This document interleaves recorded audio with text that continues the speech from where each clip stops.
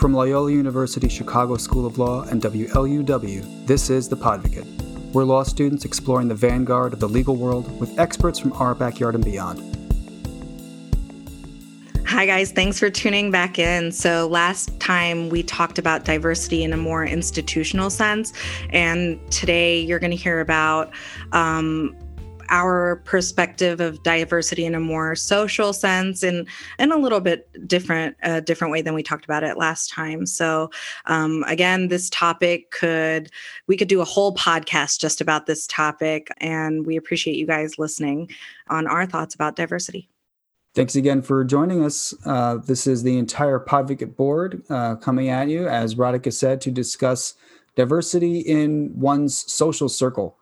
If you were lucky enough and smart enough to join us for our last conversation, you heard about our thoughts on diversity in the workplace and in school at an organizational level, and in a way that's easier for us to talk about what other people should do to increase their diversity.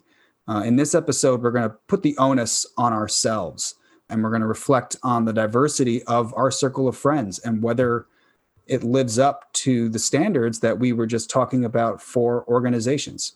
You know, I'll start. I'll speak for myself. I have a very small circle of friends just because that's kind of who I am as a person. You know, I know Radhika is different. She's got a bigger circle of friends. My wife has a friend who is just got 1 million friends. And so, you know, law of probability, hopefully, at least dictates that person would have, you know, a more diverse pool of friends than me, who can probably count, you know, close friends on one hand. So I don't have the diversity that I would hold an organization accountable to. Part of that is a figure of just numbers. But part of that is, as we talked about last time, and I believe it was Olivia who touched on at the end of the last part of this episode series, which is, you know, where you grew up. I grew up in a town of pretty much all white Irish Catholics with diversity was, you know, a couple of Italians and maybe a handful of Jewish people. And so that begat my circle of friends. And ever since I've been in largely white environments. When I lived in San Diego, it is like Chicago, it is a very geographically, racially segregated. And so in San Diego, if you lived south of Petco Park, where the Padres play, you were in a much more Hispanic community. And if you lived north, you were in a white community. And from what I don't get out much in Chicago, particularly these days, but from what I understand, if you are south of the Loop, you are in a more African, and west of the Loop, you're in a more African-American community. If you're in the north, you're in a whiter community. And so I think that where you live often frustratingly dictates who your circle of friends are going to be. So what about you guys? Do you feel that, you know, you're able to cultivate the diversity within your own social orbit that you want organizations to have? Yeah, Matt, I really agree with you. And Richard Rothstein, who I can call my friend, he wrote the book on it, that where you live determines a lot of things. And because segregation was, you know, assisted by the government and continues to be, where you live determines your group of friends, your education, your health status a lot of the time. So yeah, it's a huge contributor. I grew up in Kentucky, so most of my childhood friends were white. My parents were one of the first 5 Indian families in our tri-state area, and they formed this Cultural Society of India, CSI, growing up. My dad was the president of it for many years. So I also had like family friends who are Indian, who I continue to be friends with to this day. But again, growing up in rural Kentucky, mostly white friends. And then I think I had an interesting experience in that I chose college as a senior in high school. The college I chose was purely for diversity reasons. I went to University of Illinois in Champaign-Urbana, and I think it's funny to think of that as a diverse school. Or now it's funny for me to think back like, oh man, I went to U of I for diversity. That is ironic. But for me, the huge statistic was how many Indian students were at that school. And I really was excited at the opportunity of going to a school where they had their own Indian community and they had an India night and a Diwali night. And I could be like with people from my cultural group. And in the process, I met so many people from so many different countries, international students and first generation and second generation. And I had my most diverse experience yet in college because I sought it out. I think a lot of people go to U of I and see U of I as a very monolithic, white, Chicago suburbanite institution, which it is. But for me, it was the most diverse place I'd ever been before college. And now, as a 30-something-year-old woman, I'm looking at my friend group. You say it's big, Matt, and that's because I'm nice to everyone. I get along with a lot of people. But if I'm talking about close friends, I would say I also have a very tight circle, and it's pretty diverse. You know, I did okay. Mostly Indian and white people because that's who I'm around the most. My husband's white and I'm Indian, and that's mostly who. But obviously, I have friends in many different groups, and I'm proud of that. So I grew up in Glencoe, which is a suburb of Chicago, and it's very white, but it also has a large Jewish population. So I grew up going to a lot of bat and bar mitzvahs. But I wouldn't say that Glencoe defined like my friend group. I probably lost touch with those friends and gained a bit more of a diverse friend group in college and after college. But it's something that I don't think I strive to find in a person. You're not looking for that as in a friend, but it's something that you notice. It's a quality that you notice later on. So I mentioned in our first episode, I grew up in Seattle and Aurora. Seattle used to be called one of the most diverse zip codes. The part I lived in, it's 98118. It used to be one of the most diverse zip codes. Lots of immigrant population, lots of Black folks. Obviously, Seattle has Amazon and Microsoft. So you can imagine what comes along with having those types of big industries, as well as like Boeing, all these things. And so my experience in childhood, particularly with my social circle, was folks of all different races and ethnicities, particularly in Seattle. In Aurora, it was very Latinx and very Black. And I think that probably still holds true for that particular part of the Illinois suburb. And I think growing up, particularly in like a Black church, when I was in Aurora, like I was mostly just around Black folks. Politically, though, I think in Seattle, my circle was very liberal. And in Aurora, it was kind of like the Black churchy conservative folks. So, right, like being queer, having piercings, lots of tattoos, definitely not God ordained. So in that way, it was like very conservative. And so growing up between both, I think I had a really good interaction between all of these different sorts of people, ideas as well. And so I think that has definitely shaped some of my upbringing. I went to a predominantly Black high school in Seattle that's now been changing, especially culturally, since they've now become like a STEM school. But all these things have been like, obviously shape our circles in my experiences to have a pretty wide range of friends with different. Actually, no, I probably don't have a lot of conservative friends, if I'm being very honest. Politically, most folks are very much on the abolition, liberal tip of life.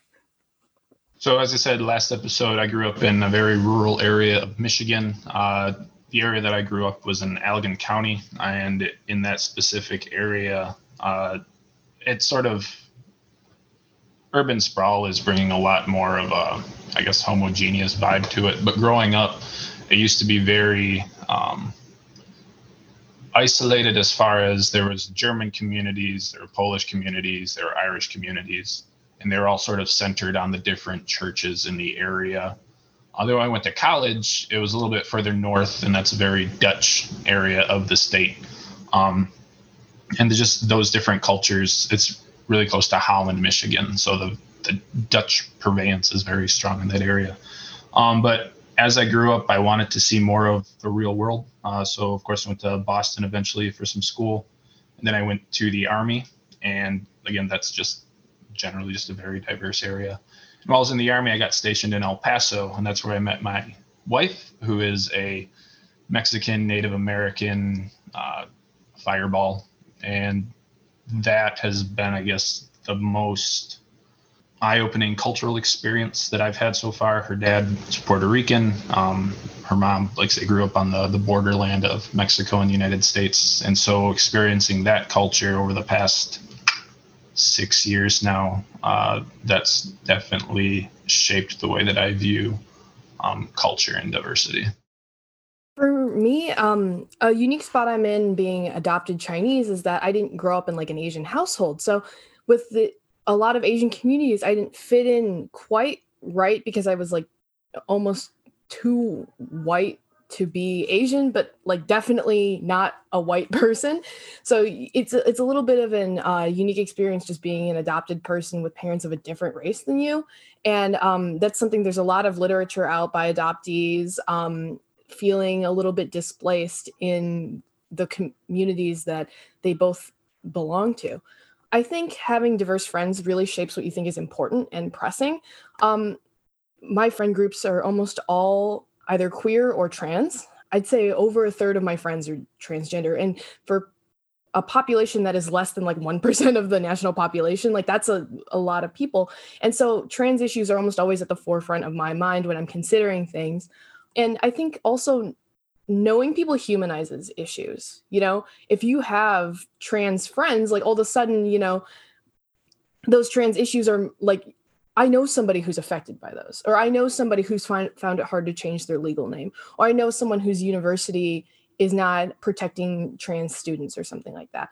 Those issues become humanized for you. So I think the people that you end up being, because people don't necessarily seek out specific groups of people to diversify their friendship. Like you're not seeking out token queer friends or token Black friends or something. It happens very organically. But I think being mindful about what your social circle looks like is important, because when you know somebody who's affected by those issues, all of a sudden they become real to you. You see a lot of people now in COVID and ever since like 2015 when gay marriage was legalized, I think it was 2015. You see a lot of people saying like, now my kid is affected by this, or my kid came out and now I understand trans issues. And it shouldn't take that to humanize an issue for you, you know, because people of color or whatever have always humanized, you know, white issues or straight issues or whatever, because those are considered almost like the default. So I guess this is all to say that being mindful about your friends and knowing people who are diverse in different ways helps to make those issues drive them home. Because now all of a sudden it's not like, oh, this is like a Black issue. No, this is like my friend's issue, people I know, people I love, people I care about. This is not like an Asian issue. This is like COVID-19. Like I had people reaching out to me saying, you know, like, are you okay? Have things happened to you? Have people said things to you? And now it's not like an Asian issue. Oh, it's a Leanne issue, like the Leanne I know issue. And I think humanizing those issues really would help to push the culture of diversity forward ultimately, because if like people who were on boards knew people who were affected by these issues, then all of a sudden it's not like, oh, we're hiring the token Black person or the token minority to the board. We're hiring, oh, this is the person I know and I understand is like the in group, so to speak. Yeah, it's sad to say, but diversity is such an abstract concept to so many people. And it's definitely making it something solid and tangible when you can connect a personal experience to that. And I am proud of my diverse friend group. It's a point of pride for me. And I think it's been very deliberate. And I know it may sound weird to some people to say, like, I chose my friends based on diversity, and it wasn't intentional. It wasn't like I walked around with a clipboard saying, I have now an African friend, I have a Jamaican friend, you know, like it just happened. And I think our wedding, my husband and I, our wedding is a really good example of it. We got married in India because that's where a bunch of my family was.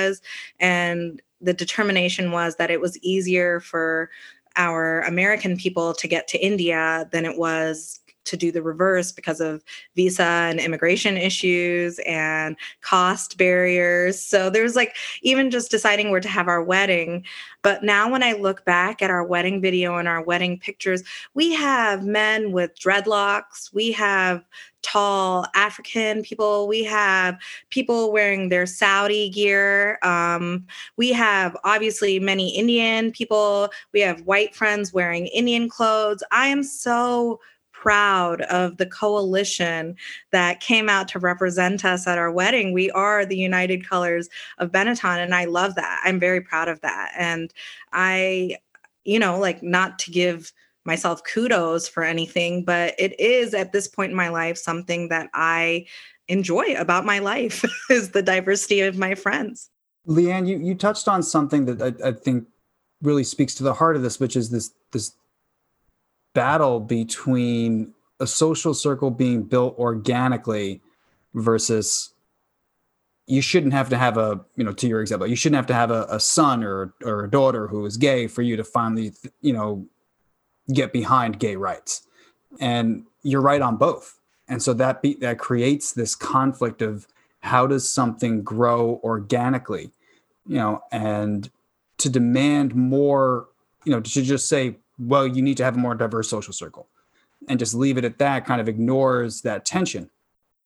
And so I'm trying to think of a way for a person to pursue diversity in a social circle that's still authentic. And the only idea that I had would be to go and attend some kind of organizational meeting. So I'll just make something up. For example, for me as a straight white person, if I were to go to a meeting of the Illinois Hispanic Bar Association, and I were to then just attend a meeting and say, hi, I'm just here to meet people. If I were to attend that meeting, wouldn't that allow me to make an organic connection because I'm just sitting next to somebody who in all likelihood is Hispanic. And now I'm able to listen to what the group has to say and make a connection and hopefully, build out my social circle. Or is that still too forced? Is that still too hackneyed a way to go about building the social circle that is more diverse? I think that in an ideal world, which we very clearly do not live in, these things would happen organically. You could be in elementary school and have a variety of friends to choose from, or any situation, work or whatever, but that's not how our life works. And that's not how our society is. So I think there has to be some level of intentionality. I do, because I was intentional about it. And that goes back to my previous statements.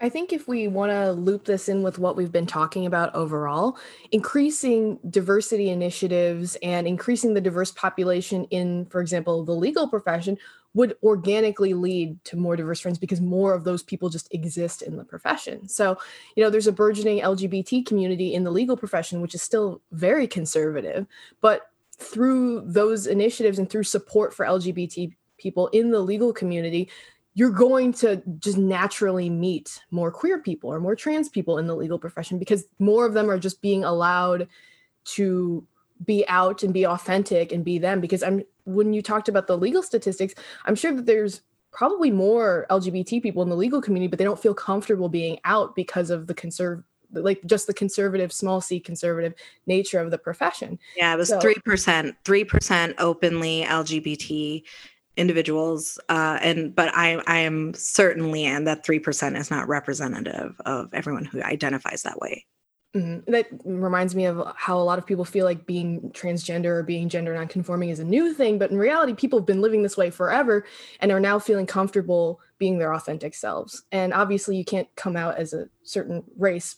Really, it's not usually something that warrants coming out, but if we expand diversity initiatives writ large, more people will naturally come into the profession, will naturally become a part of it. And then all of a sudden, instead of intentionally making friends, they will just be diverse friends, because of the natural diversity in the legal profession. Although I think it is good to go to affinity bar association events just because, even from a practical networking standpoint, it's good to have friends in different affinity groups and different sectors of the legal profession, just as you have a friend who's doing family law, or a friend who's doing civil rights law, or a friend who's doing eviction law. Having diversity of those groups is acknowledged. Like, it's important to have friends of different legal practices, and I think we just need to consider like minority groups or affinity groups as part of that diversity. And so I think intentionality is important there as well. I appreciate you saying that, the intentionality, but I'm not pushing back on what you're saying so much as challenging us to be more proactive. So in a way, if what you're saying is, if there is increased diversity at an institutional level, it will then inherently allow for more increased diversity among one's personal network. And I agree with that completely. But it does put the responsibility onto others. It puts the responsibility onto your admissions people at schools, and it puts the responsibility onto, your employers. And so I'll use Radhika and I as an example if she's comfortable. I am good friends with Radhika, and on that circle of hands of who count them on my close friends, she's on it.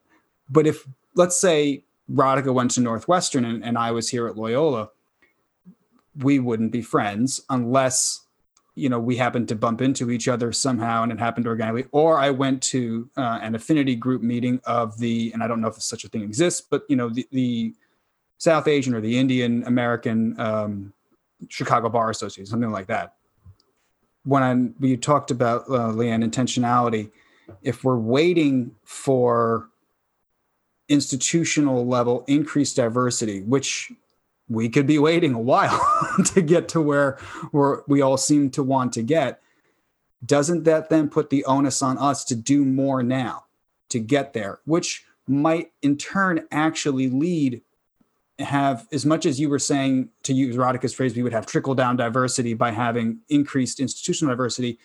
We could also have trickle up in a way where if I am, let's say, regularly attending the Illinois Hispanic Bar Association meetings, and then there's an opening at my firm, I can say, hey, I know this guy who is, who I've been able to make a connection with at the Hispanic Bar Association. We should consider this person to come over to the firm. And then that person is hired and becomes an equity partner.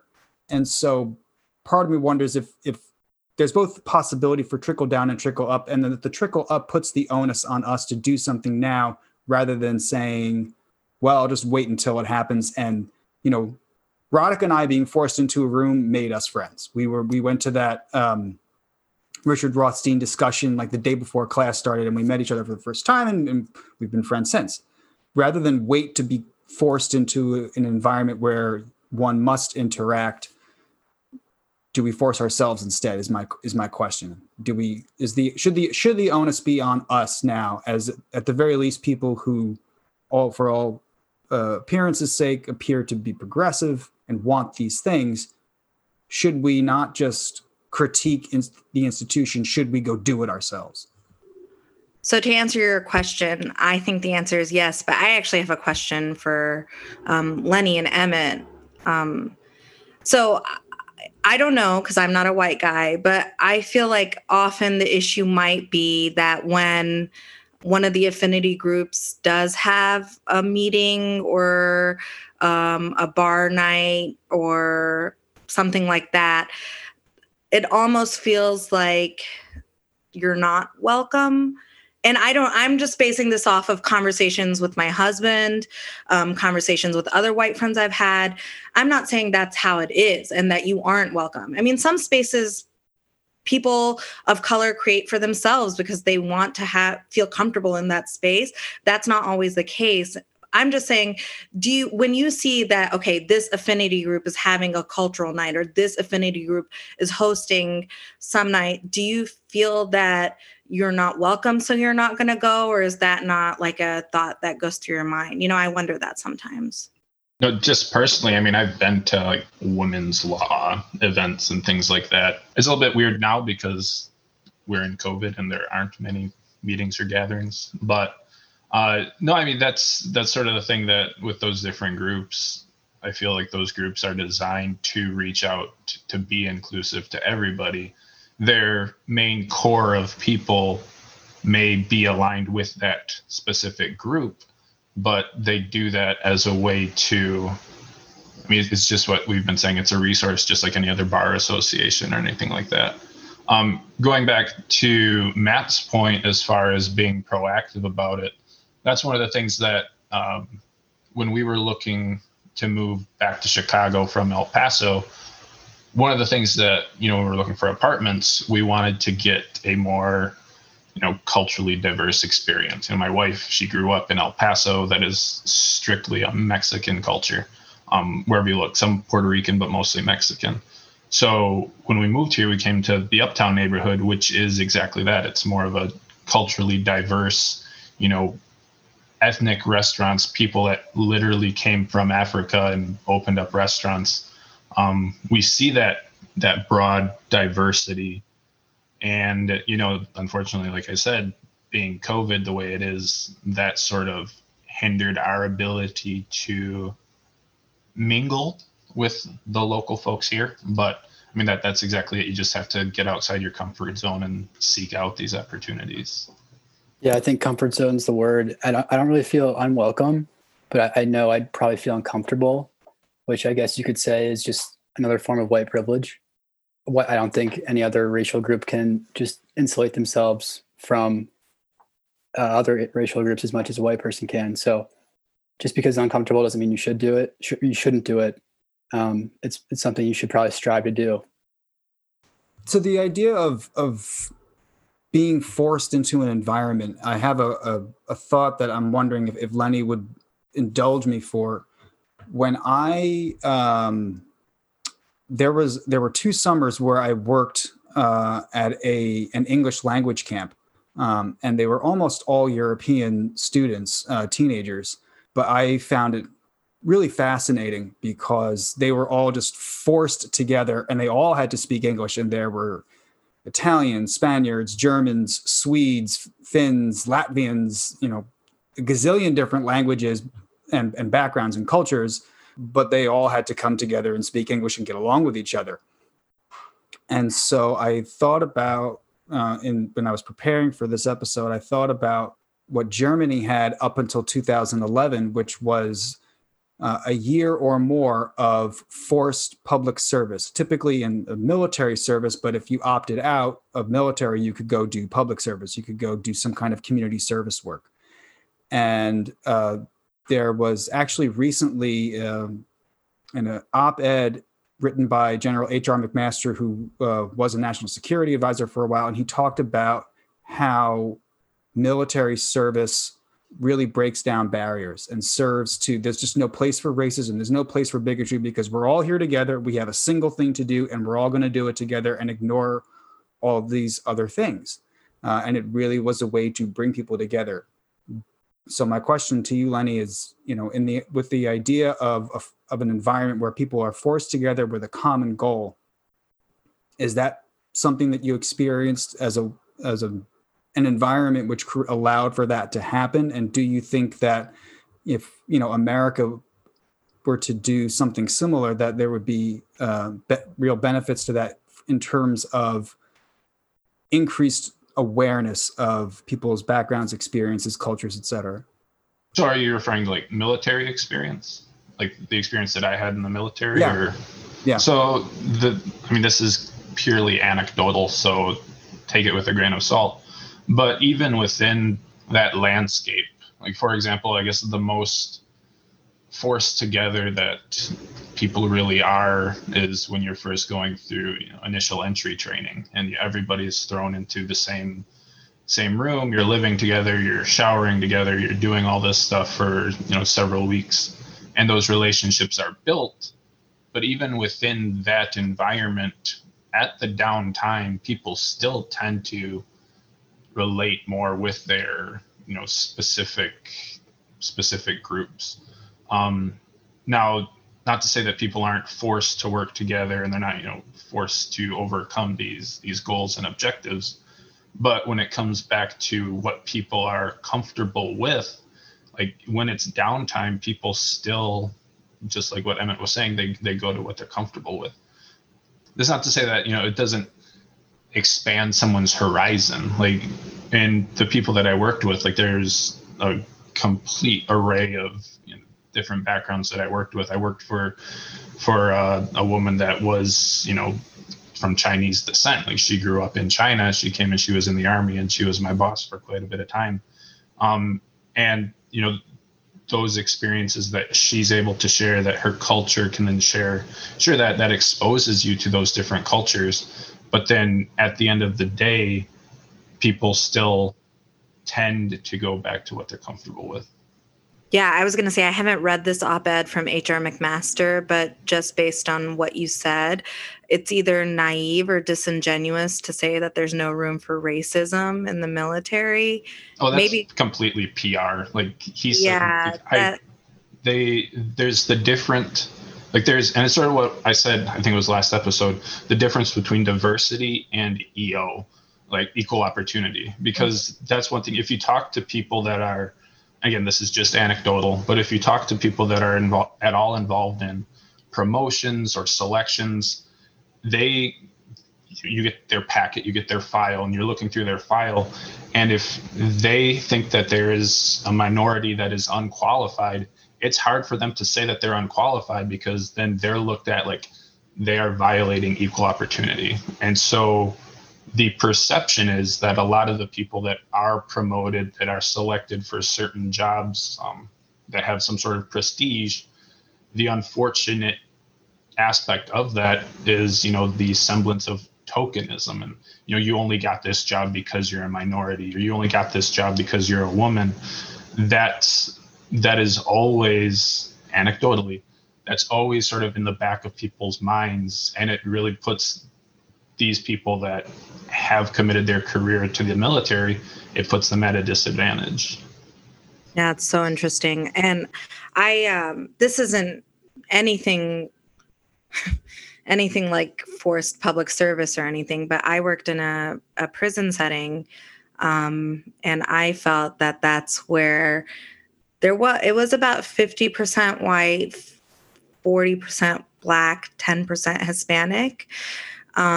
The jail that I worked at, and that was some of the deepest racial divides I've ever experienced in my life. I mean, a lot of my job as a therapist in that setting was trying to navigate the deep division between the Black and the white inmates and trying to work around those. So I don't know that forcing people together is going to help that either. It's about the culture and about the intention.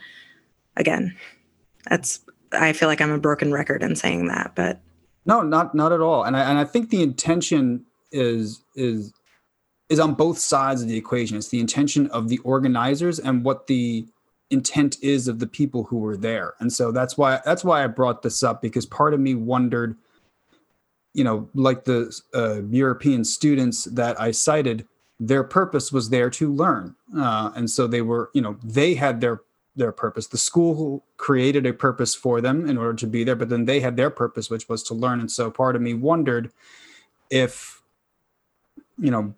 whether it's military service or community service, there was a forced year or two of some kind of gap year between high school and college, where instead of going straight from high school to college, you are working at a nursing home for 2 years and you're helping the elderly. And that's your purpose, that's your intent, and your coworkers are from all walks of life. And that not expose you to something that, particularly what we touched on with geographic limitations, might expose you to things. And in the last episode, Olivia, you mentioned something, and I apologize, I forget specifically what you said, but it made me think of people who, and like we talked about in this episode, who are uncomfortable retreating to their corners. And when they feel challenged or threatened and they're uncomfortable, they're going to go back into what's a safer environment.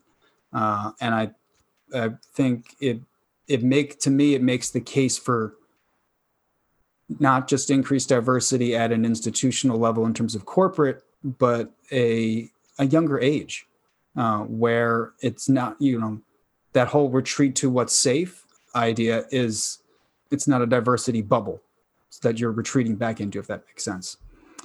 My last question for the group is, do we think that pursuing diversity in one's personal life should be thought of on the same plane as like health, eating right, exercising, getting enough sleep. Is this something, and in terms of also like mental health, is this something that's on the same plane? I think we've all reached a consensus where we believe that it's critical. And so if it's critical, should we be rethinking how we pursue this in our personal lives such that it's on the same plane as pursuing a healthy, balanced life? Radhika, So with you, Matt, what do you think? I think so, but to Olivia's earlier point, that's got to come from a place of consciousness first. You have to really think about just how important it is to you. For me, eating right, it developed over time as just something that is so critical for me. And so now it is become second nature. And so I think I would have to in the abstract, I agree with it. In practice, what I'd have to do is keep thinking about it and keep thinking about it. To just use the example that we said, I'd have to keep going. I would have to keep going to affinity group meetings and keep going until it's organic, until I just do this as part of my natural state. So I would have to be, unfortunately, a little forced in the beginning just to raise that level of consciousness to get to a place where, okay, now this is just part of my lifestyle. Now this is something that I do, rather than having it on my calendar. Yeah, I think being a person of color makes that answer a little easier. Like it's my life. It's a part of who I am. So I could never escape it. But I am so passionate about it that I've made it my life, and maybe to an unhealthy level. Like I'm especially conscious of it when I'm at my mother-in-law's house. I love her dearly. I love my husband dearly, but they are white people who grew up in a very, typically white way in Northern Kentucky. And I'm self-conscious that almost everything I say relates back to race and politics. And I can see their frustration with me sometimes, but it's who I am, and I don't see that changing.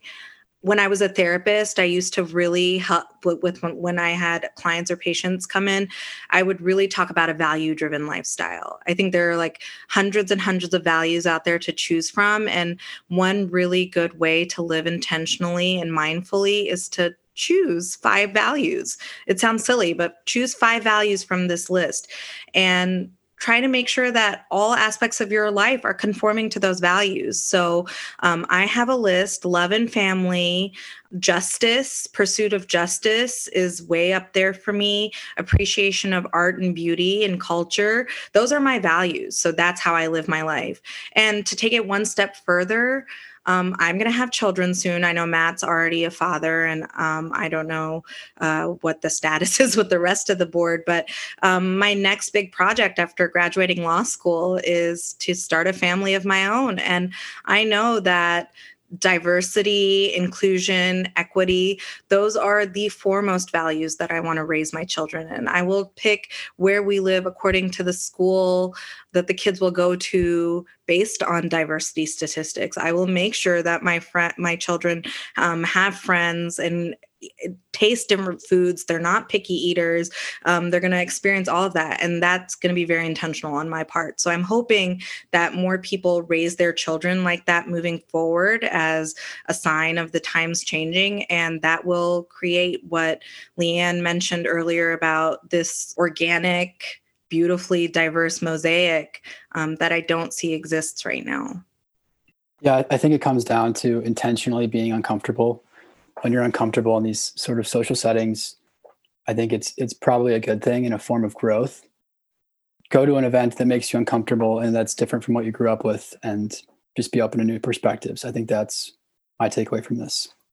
Yeah, I don't know if I can really equate having a diverse group of friends to eating right or living well, etc. I'm having a hard time making that connection. I'm like, yes, it is. No, it's not, but it's more political. It's all these things. It's my everyday life.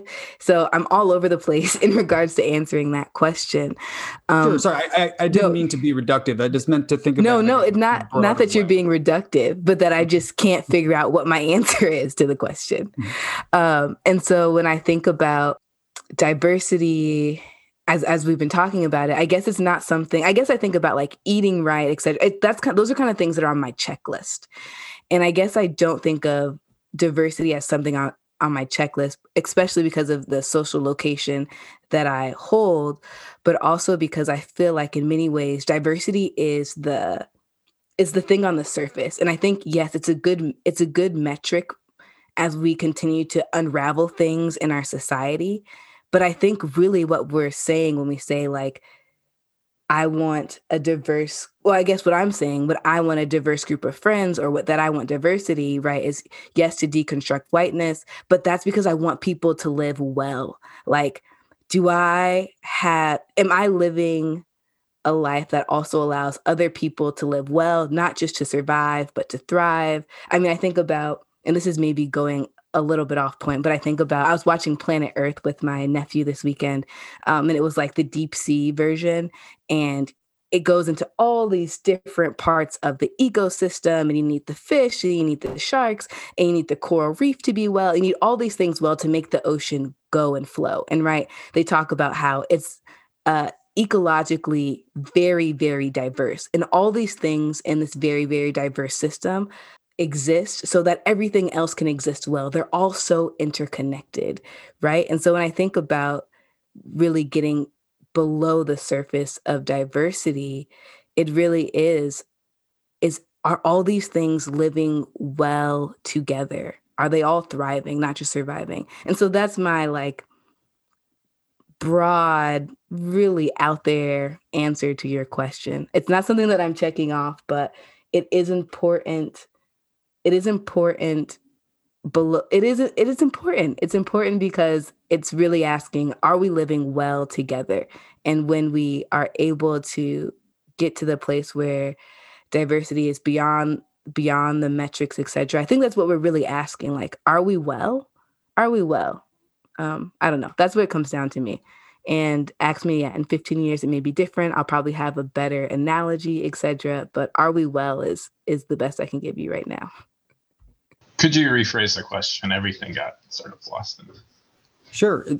Do you think that pursuing diversity should be thought of in the same way as just pursuing a balanced and healthy lifestyle? Is it part of that? If you're pursuing a healthy and balanced lifestyle, are you inherently pursuing increased diversity in your life?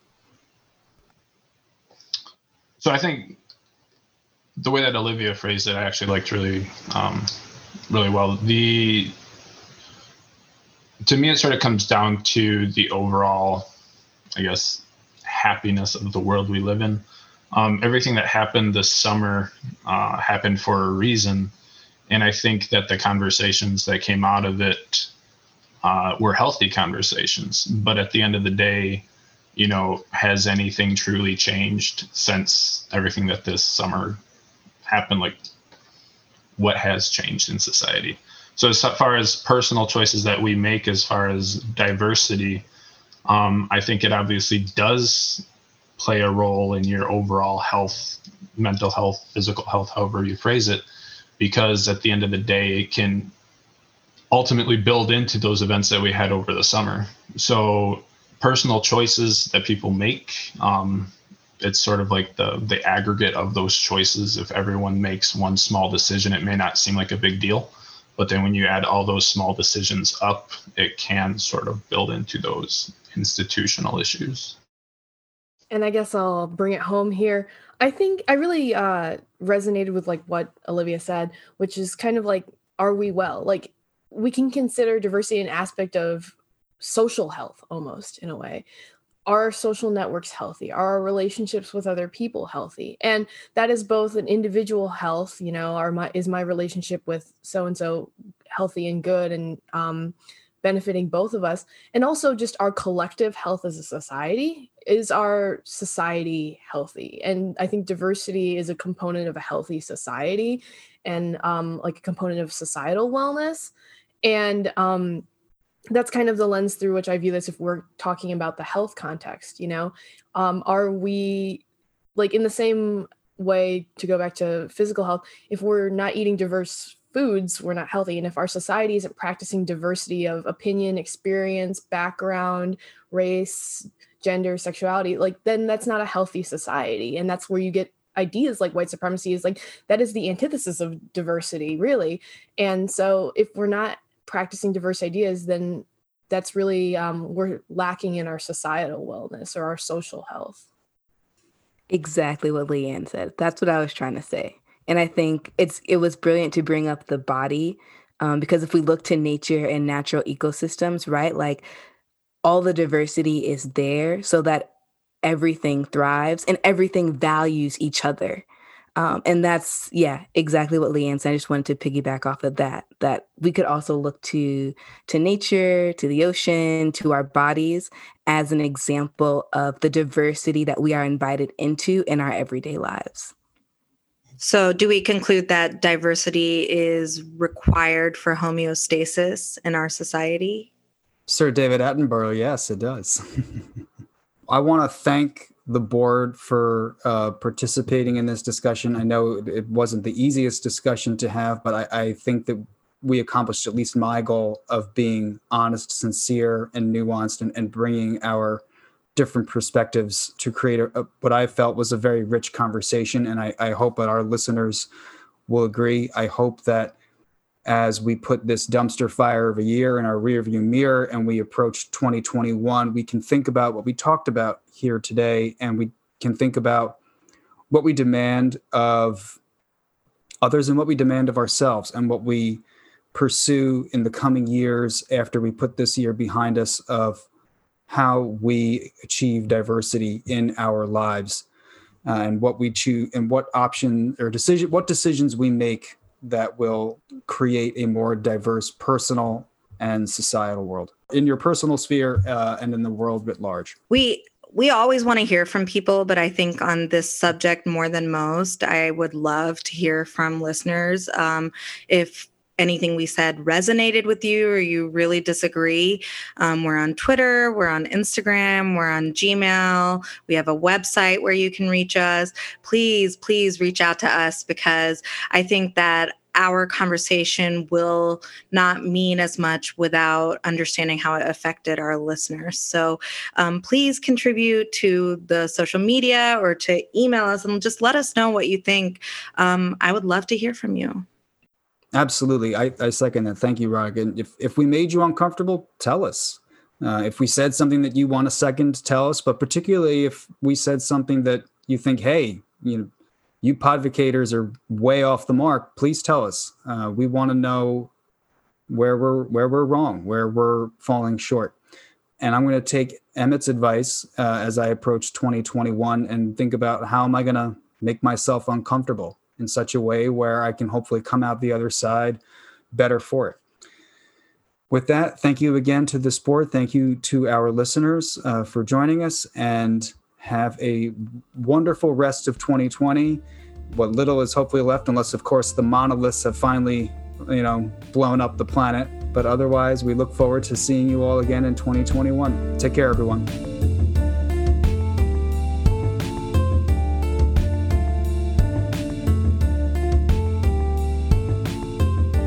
That's all from us here at the Podvocate. Thanks again for joining us today. Our team wants to hear from you.